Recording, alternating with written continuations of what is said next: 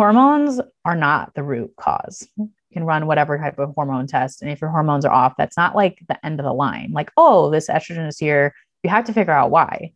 It's your lifestyle. Like you said, it's your lifestyle. Sometimes it is, other things, not necessarily a lifestyle, and you need a little bit extra support, but that's not the root cause is your high estrogen. It's what is driving that high estrogen that you need to fix. What landed you in this situation? And it usually is more than one thing. It's not like you said, like you ate one piece of chocolate, or it's not, you gained 5 pounds. It's usually like a mix of like 5 different things that you have to correct in order to support that estrogen. You're listening to the Well Woman podcast. I'm your host, Gemma Lee, women's menstrual cycle educator, natural fertility coach, and daytime mermaid. This is a place where we discuss all things periods, poo, ovulation, fertility, and sex. Join me weekly as we rediscover our menstrual cycles, unlock its superpowers, and guide you back into your cyclical nature. You're tuning into episode 197 of the Well Woman podcast. Thank you again for tuning in. If you're a consistent listener, I love that you're here. We are talking in this episode today about inflammation, inflammation's effect on hormones and a healthy cycle. Our guest today is Michelle Penicook, and Michelle is an integrative and functional medicine dietitian who focuses on women's health and hormones. Through her own health journey, Michelle realized that the path to true hormone harmony has to take a root cause approach to wellness. She now helps her clients find the root cause of their chronic hormone symptoms through personalized nutrition, functional lab testing, and targeted lifestyle change. We are chatting all about hormones that drive inflammation and also inflammation that drives hormone imbalance, from what causes inflammation to what hormones could be contributing to inflammation. We dive into how to know if we actually have inflammation, what things we can do to discover that, how to regulate and balance inflammation, and the simple lifestyle factors that can contribute to healthy hormone harmony. So let's jump into it.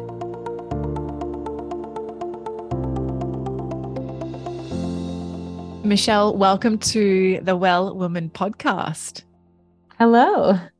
Now, I just want to give everyone a bit of a backstory. It is quite late for Michelle, and she's got 2 young bubs.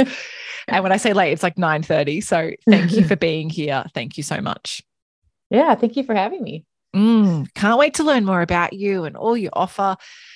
But tell us, what day of your cycle are you on, and how are you checking in today in this moment? How are you feeling? Yeah, I am on day 23. Basically, I've had my first cycle since having my children. So actually was not as bad as I imagined it to be. But, definitely feel my next cycle coming again, which, hoping it will be regular. So feeling like I want to just rest and, and just, take care of myself. Good, especially with baby twins. Yes, rest, like nurture yourself. So yeah, again, thank you for being here. And I love that you've experienced your first cycle. I know a lot of mums who through postpartum are like, I just want to be cycling again. Like, I really just want that time for myself. So I'm glad. How does that feel for you? Good. I mean, honestly, it is kind of nice to not have to deal with that every month. Right. But, it is kind of nice to have that predictability, just feeling like you're becoming back to normal, if that makes sense, right? Yeah. Back to kind of like your post-baby self a little bit. So it is, Awesome. It is nice to have it come back. Oh, good. Well, thank you for sharing where you are in your cycle with us. Now tell us, there's going to be some people listening to this who have never even heard of you before.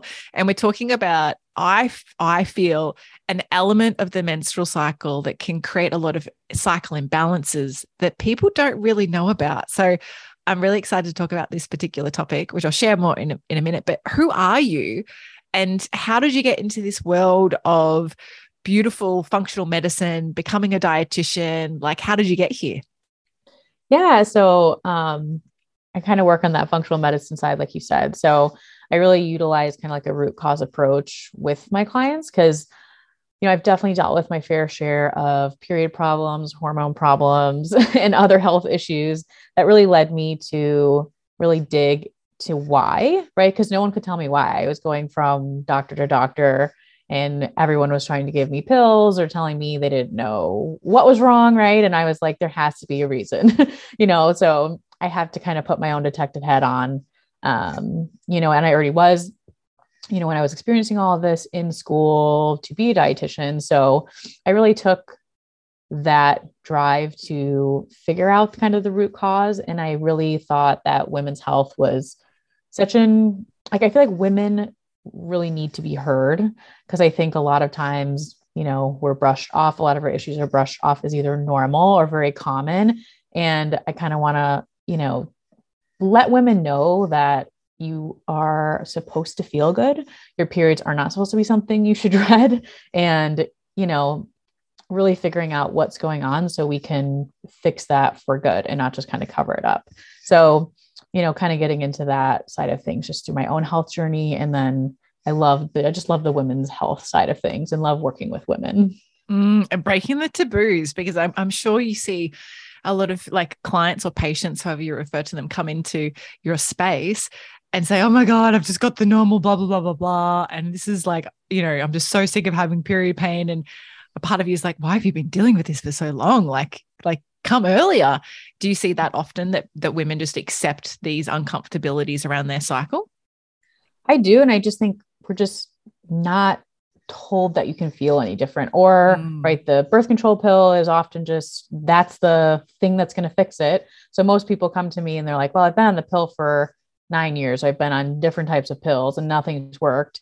And finally I'm off of it and everything just came back. Right. Or the pill made it all worse, or, anything like that. So, there's a time and a place for everything, but I think that women, that's kind of like the first line of, not defense, but the first line of treatment from traditional medicine. And I just don't think people understand that there's other practitioners out there, right, that have other options. And I also don't feel like doctors are really trained in other options, right, in personalized nutrition, in how lifestyle and stress management and, working with your cycles, the phases of your cycles, all that stuff can really, really help women and help to kind of make your period not something that you dread every month or keeps you home from work or keeps you from school. Debilitated.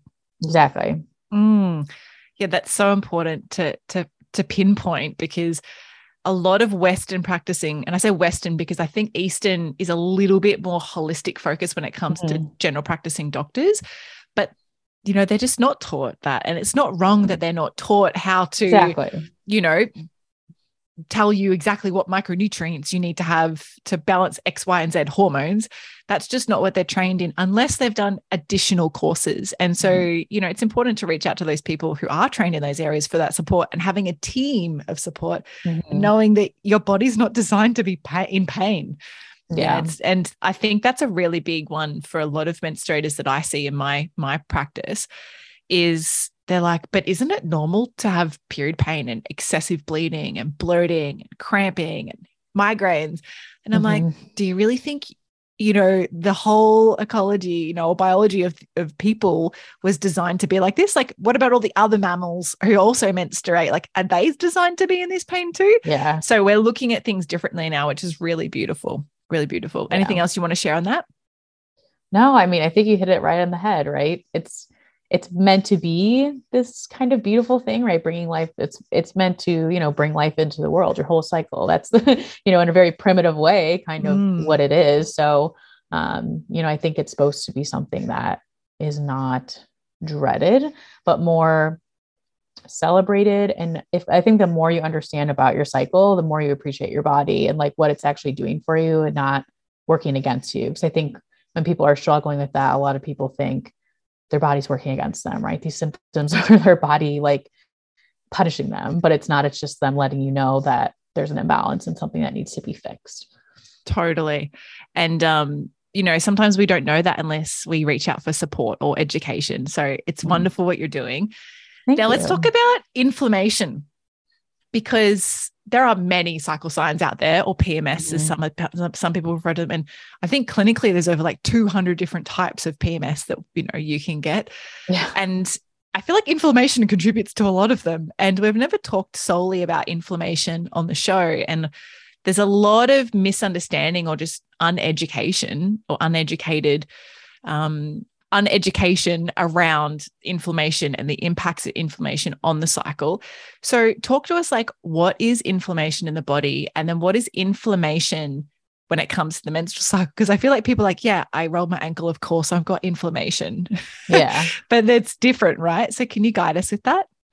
Yeah. I mean, there's acute and there's chronic inflammation. So acute inflammation, you're thinking about like, oh, I stubbed my toe, right? Something like that. And then chronic inflammation is when you're chronically inflamed. It can be from, I mean, honestly, like you said, there's a huge list of things that can drive inflammation, but specifically when we're talking about your cycle, or when we're talking about hormones specifically, there are specific hormones that can drive inflammation in the body, that definitely have to do with your cycle. And a lot of them it's definitely like a chicken and egg kind of thing, right?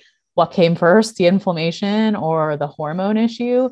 And so it's really kind of uncovering what's driving that inflammation in the first place, to really kind of figure that out. But inflammation does have a huge role in making those those PMS symptoms, right? Or those super painful periods, or different conditions like, PCOS that affects your hormones, or endometriosis, things like that, can help. The hormones can definitely drive inflammation and things like that, or just people who don't have a specific condition and just have really bad PMS or migraines, like you said, before your periods.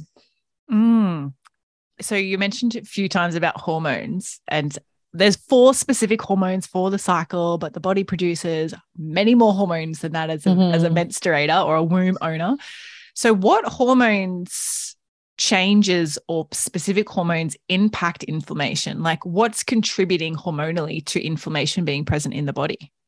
Yeah. So I feel like there's a few hormones that can definitely drive inflammation. And when I think of these hormones, I think of them in more of like a Goldilocks situation, right? So you think of Goldilocks, you think of the porridge, right? You think of too cold, just right, and hot. And when we think of hormones, we want them to be just right.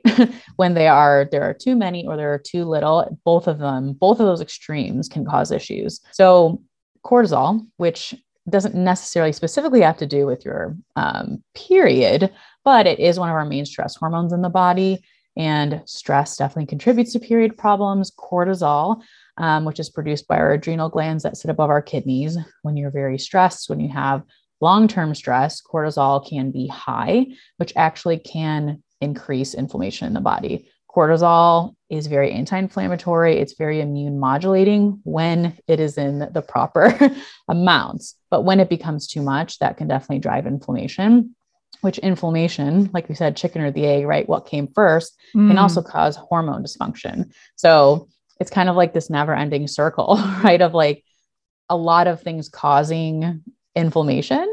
But then when we're talking about our cycle hormones, when we think of estrogen, which is one of our main, sex hormones as women, too much can cause inflammation. And then too little, when we think of like menopause. So when women are in menopause, estrogen, testosterone, progesterone, everything is really low.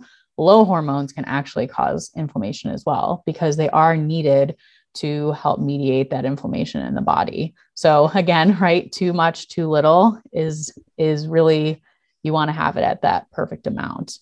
And then one more kind of really important one to touch on is when we think of ovulation. So ovulation, a lot of people think of it as really just pregnancy, right? Ovulation is to get pregnant, but there's a lot of other pregnancy. Exactly. But you want to ovulate. You need to ovulate for optimal health. And when we think of ovulation, that's when you produce progesterone. So progesterone is actually very anti-inflammatory. So I find a lot of clients who are not ovulating do have inflammation, or have inflammation that can also lead them to have trouble ovulating. Isn't this so fun, right? It's like this back and forth. Everyone's listening to like, just tell me the fucking answer. Like, tell me what to do. But I just think it's important to understand, like, while I'm saying this too, is how like everything is so interconnected, right? Because you can look on the internet and be like, oh, I think I have high estrogen. What do I do? But it's also like, how are they all interacting with each other? It's the whole picture. Because if I just ran your estrogen, right? If we run a test and I just ran your estrogen, didn't run any other sex hormones, that's only like one piece of the puzzle. So it's really like looking at the full picture of everything. That's what I try to look at. especially to figure out what's going on, because usually they're interplaying with each other, right? They're all pieces of this puzzle when you're usually trying to figure out something like that. Yeah, it's like doing a Where's Wally puzzle and you've got the border done, which because that's Exactly. where everyone starts, and you're like, but I can't find the pieces, and that person looks like the same as the other person. Yeah. I love so much, Michelle, that you mentioned about cortisol to do with hormones that are imbalanced to contribute to imbalance in your menstrual cycle, because so many people just think of estrogen and progesterone. A lot of people don't even know about FSH or LH, and they just think, okay, well, I've got an imbalance in either estrogen or progesterone because I've got this thing wrong with my cycle. But there's so much more in the endocrine system that contributes. And so I really love that you brought like cortisol to light, because it just goes to show that how you live your lifestyle can create inflammation in your body. And I'm not just talking about, and you know this, but for everyone else, I'm not just talking about food, or drinking alcohol. It's like, okay, how like high stress level is your job? Or are you in a toxic relationship? You're living in a toxic environment, maybe not with mold and toxins, but like the living situation. Do you have like neighbors where you feel unsafe? Like, is that toxic? And all of that contributes. So I'd love to ask about the hormones. What is the most common imbalances that you do see that you can see a bit of a pattern with? Okay, well, like there's more people with this imbalance than other imbalances. Yeah, I think, I feel like there's definitely a wide variety of things. And also like, just to like kind of backtrack a little bit, when you look at all of this, right, and you're listening to me and you're like you said, like, just tell me what to do. This is all like, a big circle. I just think it shows like how complicated a picture your hormones are, and how no wonder when you're looking on Google, you like can't figure out what to do, right? Because and just don't Google it. Exactly. But it is confusing, right? So that's why it is helpful to, reach out to someone, like you said, like reaching out to have that support. As far as like what I see typically, I feel like high estrogen is really common. And high estrogen can come from so many different things. There's different types of that, because you can have high estrogen and you can have normal progesterone, because progesterone and estrogen are like BFFs, right? Progesterone keeps estrogen in check. So, you can have normal progesterone and just high estrogen, right? Just that typical like estrogen dominance. And then you can also have low progesterone or no progesterone and high progesterone and high estrogen, or even normal estrogen. But because that progesterone isn't there, even though your estrogen is normal, you're still in like an estrogen dominant state. So we want that homeostasis. Your body always wants to be in homeostasis. So I see that a lot. And I think a lot of it is there's so many endocrine disruptors, a lot of liver stress, just because of like, we're literally exposed to so many chemicals in our water, in our air, in our beauty products, and our food. So it's a little bit of like a burden on the body for sure. And then I also do see, when it comes to sex hormones, either really depleted just because of high stress, over exercising, under eating. I see a lot of times women missing their periods, or hormones are like almost in a menopausal range in their 20s, which it should not be like that. No, not at all. So, what's really like a big thing with that is just making sure you're nourishing your body. As women, a lot of us think like exercising more, eating less, that's like the way to go, right? Like punishing our bodies into submission into what we think we want it to look like. But women's bodies are extremely delicate, and your body does not want to reproduce when it is being chased by a lion. And if it is under stress, like undernourishment, stress at work, things like that, your body doesn't want to ovulate. It doesn't want to have a period because it feels unsafe. So I think that's another common one I see. And then PCOS. So PCOS is super common. So I see a lot of those like androgen hormones, testosterone, things like that, imbalances as well. And are the PCOS numbers still like 1 in 10, 1 in 9? I think it's 1 in 10. Don't quote me. I know my brain is not working to the maximum these days. My brain works numbers, for 3 people these days, me and my 2 children. I do know that endometriosis is 1 in 10, and I thought PCOS is very similar, but maybe 1 in 9. But there's so many different, like maybe that's just here in Australia, but we're quite similar to North America and all Western countries in that matter. But There are so many things that contribute. So everyone who's listening, I hope you can just see that this isn't just about like, oh, I ate too much chocolate before my bleed, and this is why I have period pain, or I have digestive challenges and I'm exploring why I have digestive challenges. So therefore that's why I have this thing. There's so many like factors, like you said, like Goldilocks in the middle. Yeah. Too hot, too cold, just Goldilocks in the middle. And I love that you also mentioned about estrogen, often high estrogen or estrogen dominance, because people like to blame hormones. They're very good at like, oh, I've just got this hormonal imbalance and my skin's really flaring up because of hormones. But there's so much more to it. And I think that we should stop blaming and actually start owning. And like, actually, I could improve this part of my lifestyle. And I can see that there's an opportunity here. And I'd love to get your opinion on that. But I just want to say, before you mentioned, and I typed it out, you need to ovulate for optimal health. And I just want to highlight that line after you mentioned about, if you're being chased by a lion or your boss is yelling at you every fucking day, like, same, or you're going through a traumatic breakup, or there's been a death in the family or something like that, like your body doesn't feel safe to reproduce. And so it's going to naturally look after other aspects of your health first before reproduction, because reproduction will only happen healthily if everything else is in order. So I love, it's such a good line. You need to ovulate for optimal health. Thank you for sharing that. You do. This is the like shit we should have learned in sex ed, right? Totally. Like these are the stuff we should have learned. We actually just need period ed. We just need a whole we do. Yes, sex ed is important, but let's just have period ed too. And anyway, I could talk. That's a whole different topic. I know. I was like, oh, we could get off on a tangent on that one for sure. But when it comes to hormones too, like you mentioned, I think that people need to also realize, like when I'm talking about like root cause medicine, root cause nutrition, whatever we're talking about, hormones are not the root cause. You can run whatever type of hormone test. And if your hormones are off, that's not like the end of the line. Like, oh, this estrogen is here. You have to figure out why. It's your lifestyle. Like you said, it's your lifestyle. Sometimes it is, other things, not necessarily a lifestyle, and you need a little bit extra support, but that's not the root cause, is your high estrogen. It's what is driving that high estrogen that you need to fix. What landed you in this situation? And it usually is more than one thing. It's not like you said, like you ate one piece of chocolate, or it's not, you gained 5 pounds. It's usually like a mix of like 5 different things that you have to correct in order to support that estrogen.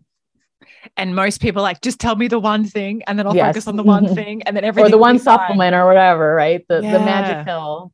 Yeah. And I love earlier you mentioned that we have so many like estrogen contributing factors in our life. Even like receipts have estrogen in them. And I know that when I was studying fertility to be a natural fertility educator a few years ago now, there was a study that I read about people, I don't want to call them checkout chicks, but women or men who worked as, the checkout people in the store or the grocery store, and them handling these receipts every day. They were tested in the morning before their shift, where their estrogen levels were, and then in the afternoon where their estrogen levels were. And the difference of was a skyrocket. And that's just touching receipts. And so if we start to look at, okay, I'm going to go on a rant here, Michelle, but no, I'll get there quickly. If we start to look at the fact that only in the last 6 decades or 6 to 7 decades has our lifestyle dramatically changed from the things we can have support with, devices, internet, electricity, TVs, all the stuff, not to mention the changes in the food industry, not to mention how we move our bodies and the change in that aspect. And then on top of it, the roles that we have now, like we have so many other things to do than what we once did, say, 100 years ago. And that is a big contributor.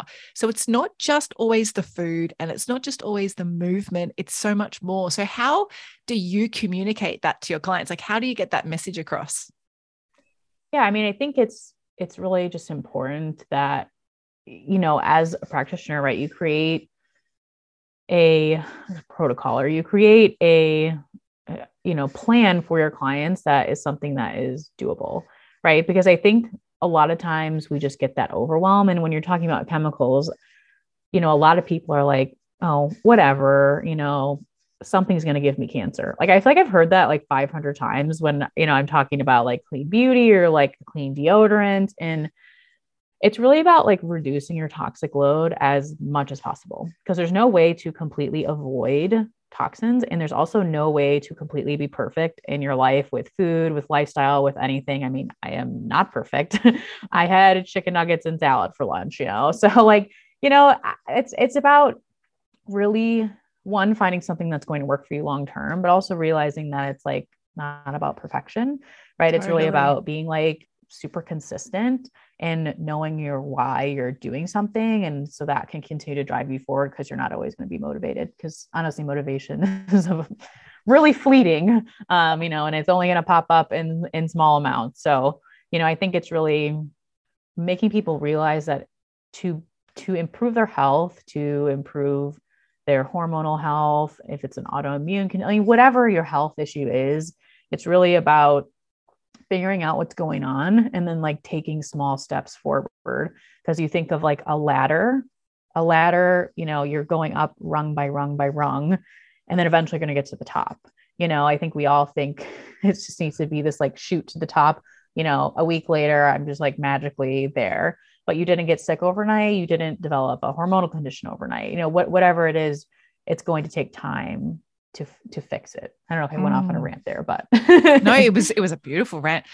I like to summarize that when I like educate that it's a tortoise race, not a hare race. And it's not like when you're rushing to the end, I always like to reflect, Michelle, like the only thing you're rushing towards is death.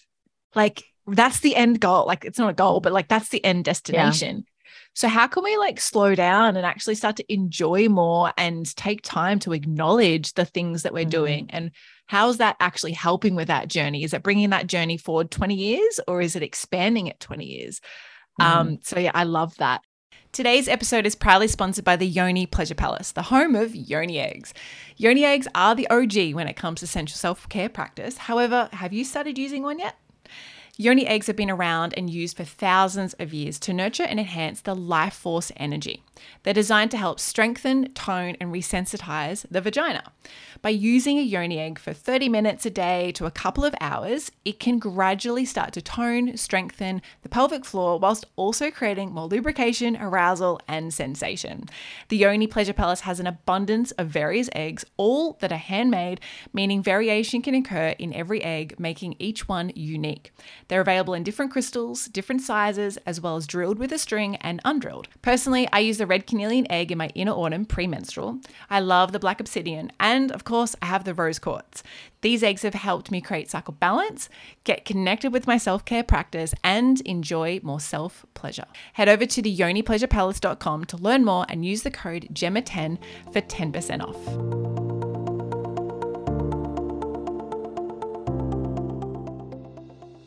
Now, I'd love to ask the question, is it the hormones that affect inflammation or is it inflammation that affects the hormones?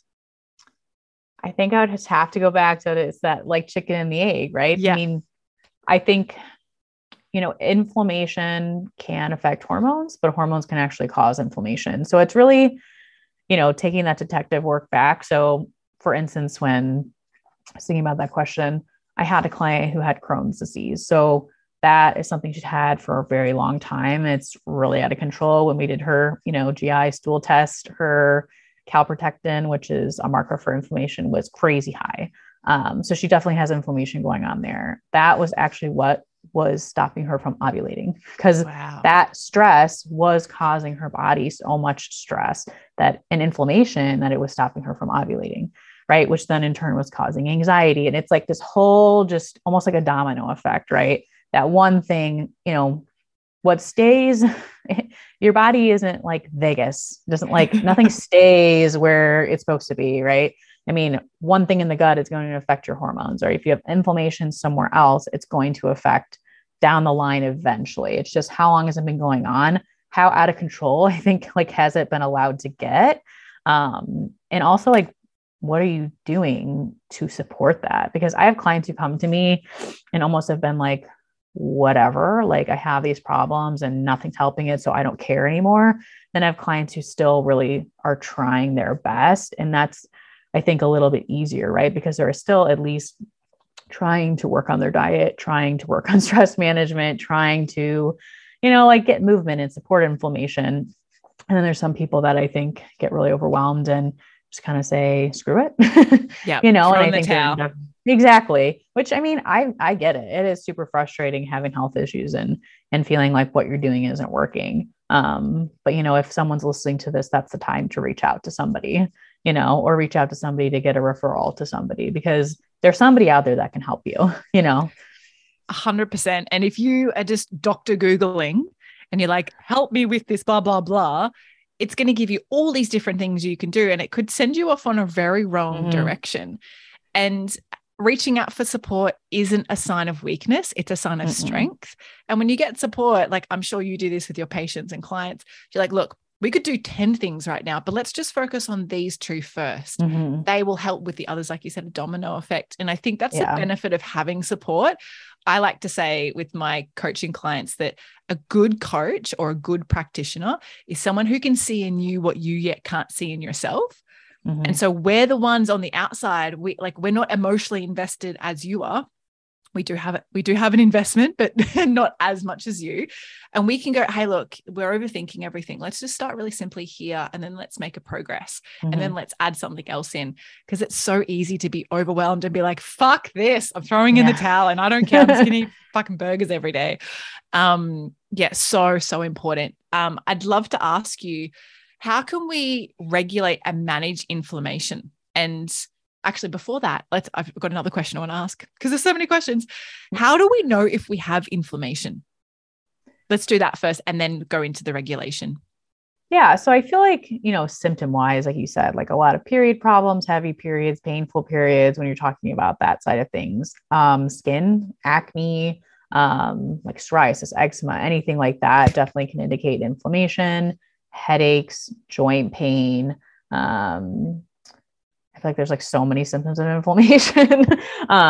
So really symptom wise, but also like you can do testing, some of the testing I like to do is looking at your C-reactive protein, which is looking at inflammation. And then also you can look at like homocysteine can sometimes indicate that, or even like ferritin can indicate, some higher inflammation. So, looking at lab work, but also kind of looking at your signs and symptoms too, I think is really the best way to kind of figure out what's going on. So one of the most common things, like I said, headache, joint pain, most likely, some sort of inflammatory response. If you're having like really, really painful, horrible periods, most likely some inflammation going on, and usually with skin. I feel like those are the most common things I see, I guess. No, that's great. That's awesome. Thank you for sharing. So how can we regulate and manage inflammation? Not that we want to manage it, just keep it around, but what are some of your top tips or steps or guides for that? Something that we can do to help balance? Yeah. So first is really figuring out what's causing it. And then also foundational. So I think those are like the 2 most important things. So some common things that I think drive inflammation is autoimmunity, gut imbalances, too little or even too much exercise, diet, as we know, blood sugar imbalances are huge, stress, lack of sleep, food sensitivities, things like that are pretty common. But really where I start with all my clients is the foundational support, right? So diet, lifestyle is super, super important. So kind of foundationally where I start as a dietitian, right? I had to start with diet. So foundational support for diet really is blood sugar balance. So unbalanced blood sugar can lead to inflammation. So having like being on a roller coaster all day with your blood sugar is really going to put you at risk for having inflammation and driving inflammation in the body. So some things that can really help that I recommend that are pretty easy is really having balanced meals. So making sure when you're building a meal, you're having enough protein, you're having a good like fiber rich carb, like a sweet potato, vegetables that have carbs in them, fruits, things like that, whole grains, and then you're going to have some healthy fat as well. So really building that plate in a healthy way is going to help balance your blood sugar throughout the day. And usually also I'll recommend, not going too long without eating. So, intermittent fasting is this huge thing. Most of the research is done on women who are in menopause and men. So women are not like the best test subjects because our periods mess and skew data. So a lot of the research behind that is actually done not on menstruating women. So really trying to eat every 3 to 4 hours, making sure you're not going too long can really help support cortisol levels, support hormones, support mood, all of that stuff, and keep your blood sugar nice and balanced throughout the day. You talked about it earlier, stress management, boundaries. If everyone can see Michelle right now, showing hands are like stress management, tapping on the table. Stress management. It is the hardest thing for people because so much of stress comes from things that we can't necessarily control. Right. And we all want to control and stop things. And a lot of times I'm working people like, I just want to know what to do. And I'm like, we got to reduce stress. Right. And they're like, oh, like I can't take a pill. I can't like eat this food or something like that. Like you're seeing the wrong person. I'm not here to give you Band-Aids. Yeah. So stress management is huge. And like I said, it's so frustrating because it's not something you can control, but you can control how you react to those things and how you build up your stress resilience. Right. So usually I'll recommend about like 10 minutes of stress management per day, which a lot of times, sitting watching Netflix and scrolling your phone is not stress management. That's not like actually actively relaxing, right? You're like, right. So doing something like doing a gratitude journal, doing some meditation, some breath work, even going for a walk, something like that, that's actually going to be calming for your mind, like retraining your brain, right? It's like working out your brain to have that, to just kind of calm down, have that time for yourself, I think is super important when learning to modulate and support inflammation, or not to support inflammation, but to support and be anti-inflammatory. Sleep is huge. We need to sleep. You need to be sleeping like honestly, minimum 8 hours a day, like a really minimum 7 hours, if everybody's a little bit different, but you got to be sleeping because sleeping, it really sets you up for good blood sugar control throughout the day. Your body actually detoxes when you sleep. Your brain detoxes when you sleep. And it's really going to set you up, to have that, to support inflammation, as I'm babbling about that. But sleep, we got to sleep. And moms out there, if you're listening to it, I get it. It's hard. There are going to be seasons of life, right, where you can't do all these things. But again, like we mentioned, just doing the best you can, trying to support yourself through all the seasons of life. And movement is super important. We're so sedentary all day. And a lot of people think like, oh, I need to just go to the gym for those, 30 minutes, hour, and I put my time in for the day, check, and then I'm done.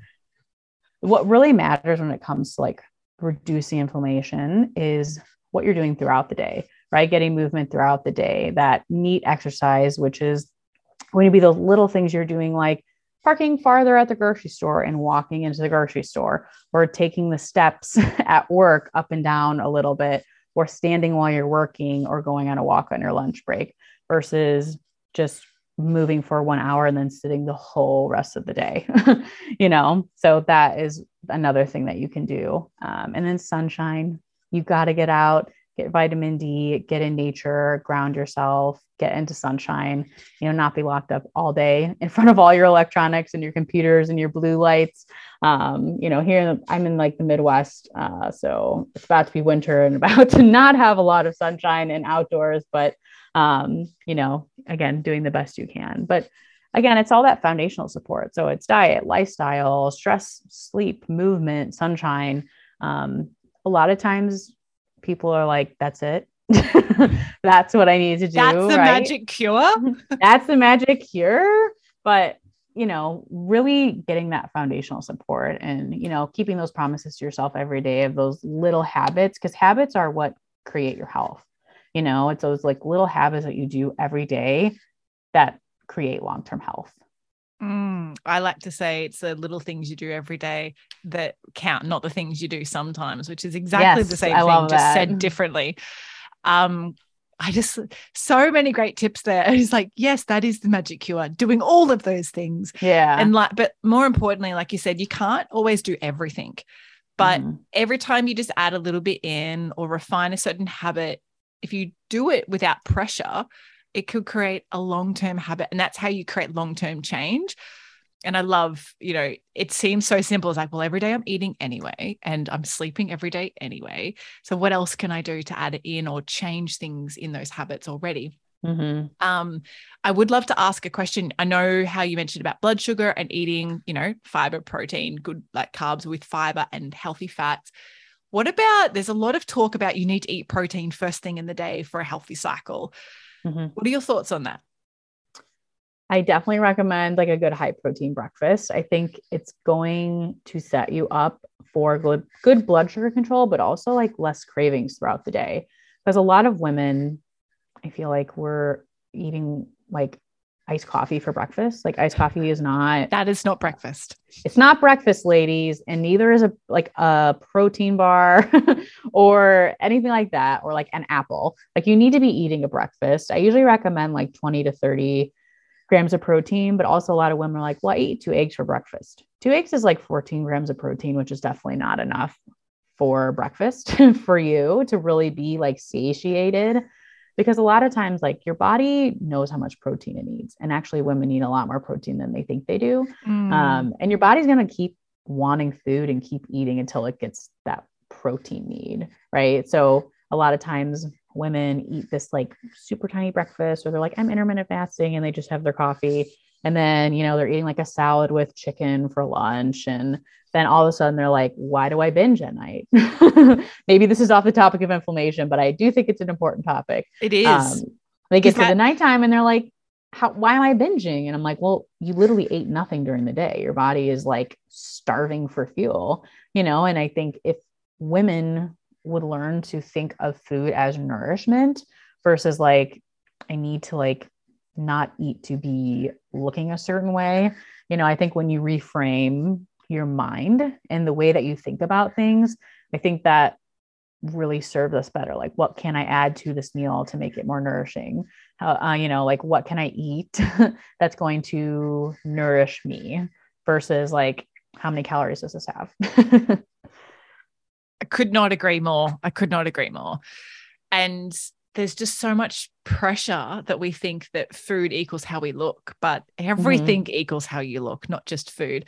So thank you for sharing on that, because I think proteins, I have a background as a food science formulator where I worked in nutritional manufacturing for 7 years. I love that. And that was the era where like protein shakes and like bringing out, the protein bars and like these are all the great things for protein, and the gym, and go to the gym and get more muscle with your protein. And I think it really birthed that, protein was really masculine.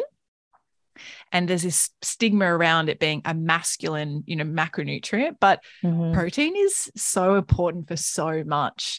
And it can sometimes just come back to going, hey, look, let's just look at how we eat and let's structurally change some things or some routines. And if you think, oh, this is bullshit and that's not going to work because I've been fasting every day for 3 years and I feel great, but I still get these period pains, you need to like come to your own conclusions based on your own experience and just give what Michelle's saying a try and just see how that goes for you for a few weeks.